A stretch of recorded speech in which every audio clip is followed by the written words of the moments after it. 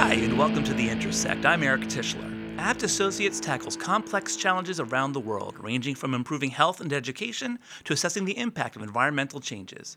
For any given problem, we bring multiple perspectives to the table. We thought it would be enlightening and maybe even fun to pair up colleagues from different disciplines so they can share their ideas and perhaps spark new thinking about how we solve these challenges. Today I'm joined by two of those colleagues, Kathy Whitker and Allison Hyra. Allison provides research, evaluation, and technical assistance in the areas of income security, workforce, and family self-sufficiency. She's currently directing a project supporting grantees of the Administration for Children and Families that are developing community collaborations to prevent child maltreatment and subsequent entry into the child welfare system. Kathy has 20 years of public health and health policy experience focused on vulnerable populations. As a senior associate at Apt, she manages research and analysis and provides technical assistance at the state and federal levels. She's worked with clients including the Centers for Medicare and Medicaid Services, the Health Resources and Services Administration, and the Department of Housing and Urban Development. Thank you both for joining me. Thanks for having us. Yes, thank you very much. Systems that are designed to help people with issues ranging from substance use to housing sometimes fail to take into account the needs of families as a whole, and more specifically children. We're going to talk about ways to remedy that, but to start, Allison, can you tell us why it's important that we try to keep kids and parents together even under difficult conditions? Sure. We've really realized how traumatic it is for children to be removed from their families, even though folks may look at a situation and say that that's not optimal for child development. There's a true bond between children and their parents. And when they are pulled from their family, often without, warning or a full, complete description of what's really going on, they're placed in a foster family, which is really terrifying to children. So we are learning, particularly for cases that are not incredibly severe, that it's better to bring services into the house and address the root cause of either the acts of abuse or the acts of neglect in a way that keeps the family in the home together and minimizes and mitigates the negative effects on children. Great. And so what are some of the causes that sort of lead to neglect in these families? Right.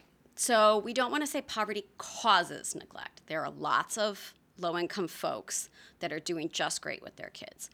But not having access to resources and income makes it a lot harder for parents to meet their kids' daily needs.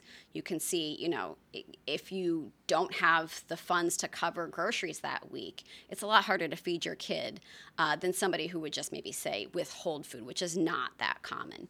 So connecting with families and understanding what are the barriers in their lives to meeting their child's well-being, and then addressing those root factors, whether it's mental health, substance use, income, housing, social support, goes a much longer way towards stopping the neglect and preventing it in the future. Great, thanks.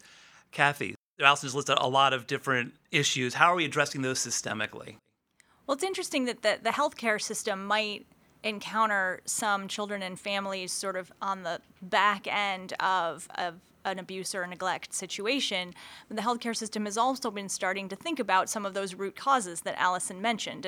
And so on the healthcare side, they would call them social determinants of health, but they're really social determinants of overall well-being in a lot of different areas of health and functioning. So some of those same issues like housing, poverty, transportation challenges are going to affect health needs and for children developmental needs that might be addressed partially in the healthcare system, but also largely outside of the healthcare system. Right. We're talking multiple systems. How are they or are they not coordinating? And how's it going? It's going better than it was. I think it's a challenge. The systems have different funding streams, different administrations at the federal and state level.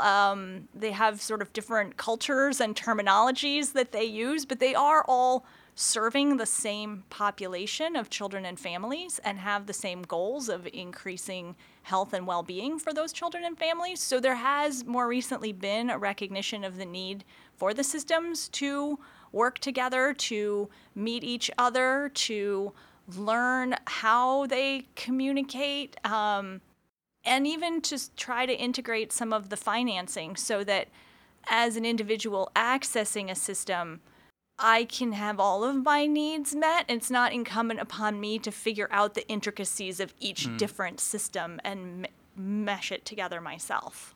How are families fitting in amidst these sort of multi-systemic approaches to these issues? They're really not.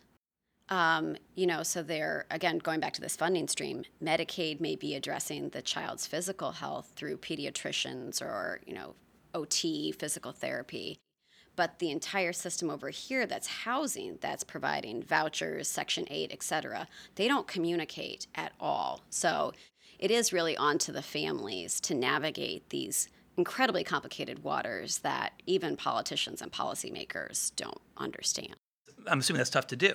Right, right. I mean, I think one of the problems is that you find one trusted system, but they don't know enough about the other systems. And the pediatrician isn't in the place, nor do they have the resources or the time to then dig in to figure out what's going on that's causing stressors in the family, or even know of the other resources, the non-medical resources in the community to refer folks to. There are some pediatric practices that have social workers on staff, and that really goes a long way to then connecting them to social and human services, but a lot don't. Yeah.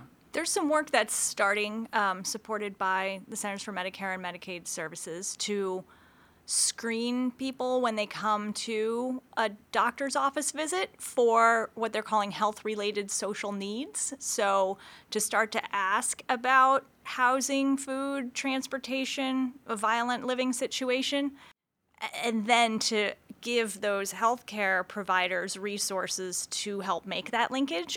So we're just starting to learn about sort of, do families think that this is actually an acceptable practice, right? If you went to the doctor, would you want them to ask you, do you have enough to eat and do you have a safe place to stay? It seems like most people are accepting of it, and that physicians are appreciative of having some resources. I think we're still really at the beginning of determining how to make those linkages and how to utilize those resources, and really just starting to integrate the systems.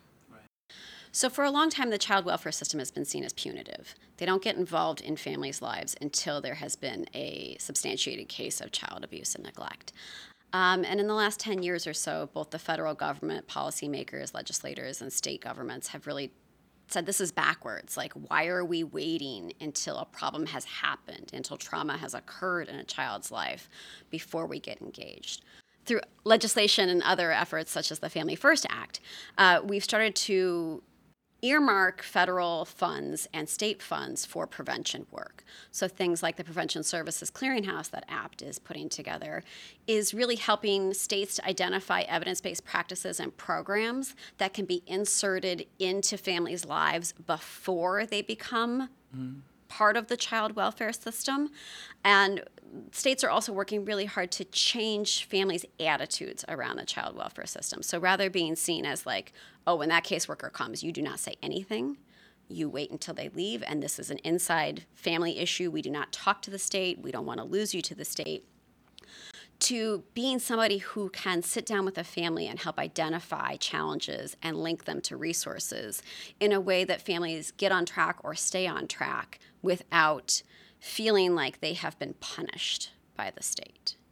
And so I think that's a really important shift in mindset and approach, in a way that families can start to see the child welfare system as a partner rather than an enforcer or an authoritarian sort of state-level effort. That's a great distinction. So that's how family perception can change. How about between systems, between agencies? What do you guys think we can be doing, or what they can be doing to sort of strengthen that lattice they're creating, which is essentially a safety net for these families and kids? Right, right. I mean, so part of it is that a lot of professionals are still defined as mandatory reporters. So if you ask a question about child abuse and neglect, and in many states if you ask a question about prenatal substance use or domestic violence in the house, those are all considered child abuse and neglect factors. So those helping efforts on the part of health systems can end up being punitive because they are mandatory reporting to the state in a way that then brings in sort of this, caseworker and investigator, et cetera. So I think helping to change maybe the ways that mandatory reporting or enforcement happens on those other systems levels can help increase the honesty and reliability of parent communications with other trusted institutions like their pediatrician, like their schools, in a way that they can get the services that they need and not feel like they have had a child welfare case open on them. Right, right. And so, Kathy, how about then between those actors outside the family, what can they be doing to sort of better communicate and collaborate better, do you think? Yeah, so on the healthcare side, I mean, I think the mandatory reporting came out of a good impulse that, gosh, we should, we need to do something about these kids, but we know now that it has sometimes deterred people from talking about abuse or neglect situations with physicians who are often, trusted confidants in a lot of ways. Right. And for women who might be using substances and become pregnant can be deterred from seeking prenatal care, for example, because they're worried about the consequences. And it's interesting that the professional associations for obstetricians and gynecologists, as well as those for the substance use disorder treatment community, have come out with statements saying that separation of parents and children should be discouraged, and just using substances shouldn't be considered abuse or neglect. You have to look at the whole picture and hopefully be able to move people into treatment and keep that family together. Yeah. What would the two of you advocate for to help strengthen this communication, to help connect these dots? Right. I mean, I think the more intense wraparound services that you can provide, the better off families are going to be. I think we need to think about two-generational approaches and sort of holistic treatment of a family, as opposed to the child welfare system is over here protecting the well-being of the child, the pediatrician's over here protecting the health of the child, the obstetrician gynecologist is protecting the reproductive system of the woman, and the GP is managing the rest of her body. If we can bring those systems together and think about what a family needs to thrive, I think we can go a long way. And one of those things that really doesn't play into any of those systems is that families reside together. So I think supportive housing, where services are brought in to deal with the various risk and protective factors that the family is dealing with, is probably one of the best ways we can manage the situation. Parents then can stay with their children, and transportation issues, barrier issues are reduced, and there's a sort of systemic, holistic approach to addressing family well-being, which I don't think is like a priority of many systems, thinking about family well-being. It's usually an individual member's well-being. What do you think, Kathy? Yeah, I mean, I agree that housing is really a fundamental building block for a lot of these other outcomes that we're all seeking. Kids that move around a lot are going to have more trouble in school and are going to shift systems. They're going to have, difficulties with transportation, or maybe with getting nutritious food. And so, the healthcare system always sees the back end of it. They're starting to move in that upstream manner and to understand those social determinants and the importance of supporting those in order to have positive health outcomes. I do think that thinking about the family as a unit is a step we haven't quite gotten to yet. One example that I just thought of from the sort of healthcare side is infant and early childhood home visiting programs. So this will be after someone goes home from the hospital with their new infant. A trained person will come to their home for some period of time. Some of the home visiting programs use a nurse, others use a trained layperson. So there's a whole range of ways to go about this, but it's basically someone who can come in, see how things are going, provide some education to the parents about how do you take care of this baby that just came home with you, and also sort of monitor for some of those developmental milestones, explain those to the new parents, and help them with resources. We know that it's really good to read to your kid. Well, here's a book, and let's read it together, and sort of modeling some of those behaviors. So that's sort of one place where the family unit is acknowledged a little bit, but there's probably a lot of additional opportunities that we could look for that we haven't taken advantage of yet. I think that's probably the most starkest sort of cutoff.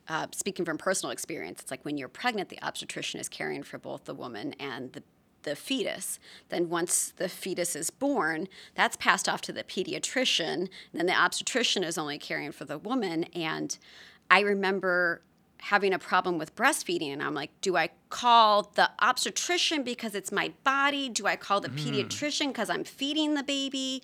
And it's really unclear to new parents about who to go to for services that, really connect both the parent and the child together. So, put you on the spot. What do you recommend to start connecting these dots? How do we get people to start thinking about the family first, or taking that holistic view? Well, thinking about, the public health model of home visiting that you were speaking about, there's the nurse-family partnership that's more of a child welfare, child well-being approach, which is incredibly evidence-based and has demonstrable effects 30 years later. But integrating both that social support with the sort of health knowledge of screening for prenatal depression, postnatal depression, parental substance abuse, I think could go a long way. Co-location of services is always a great idea, where you can see both the maternal provider and the infant provider at the same time.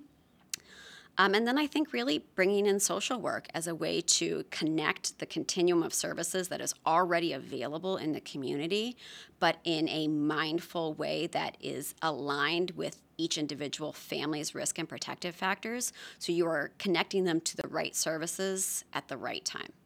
Yeah, there are some places where we know, for example, people will often take better health care of their child than they do of themselves. And so they'll go in for well child visits. And so if you can do the parent checkup at that same time, or offer a flu vaccine at the same time to the parents at the same time that you're doing a kid's back to school physical, there's like really little ways where we can grab onto things. And I think broadening out to the connections with other systems is still really in its infancy, and where we have a lot of work to do to find out kind of what works and how to help those systems connect with each other so that they can serve families.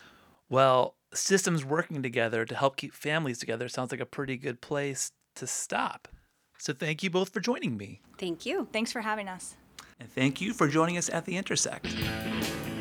Allison, Kathy, and I were all recorded live at AB Studio One in Rockville, Maryland.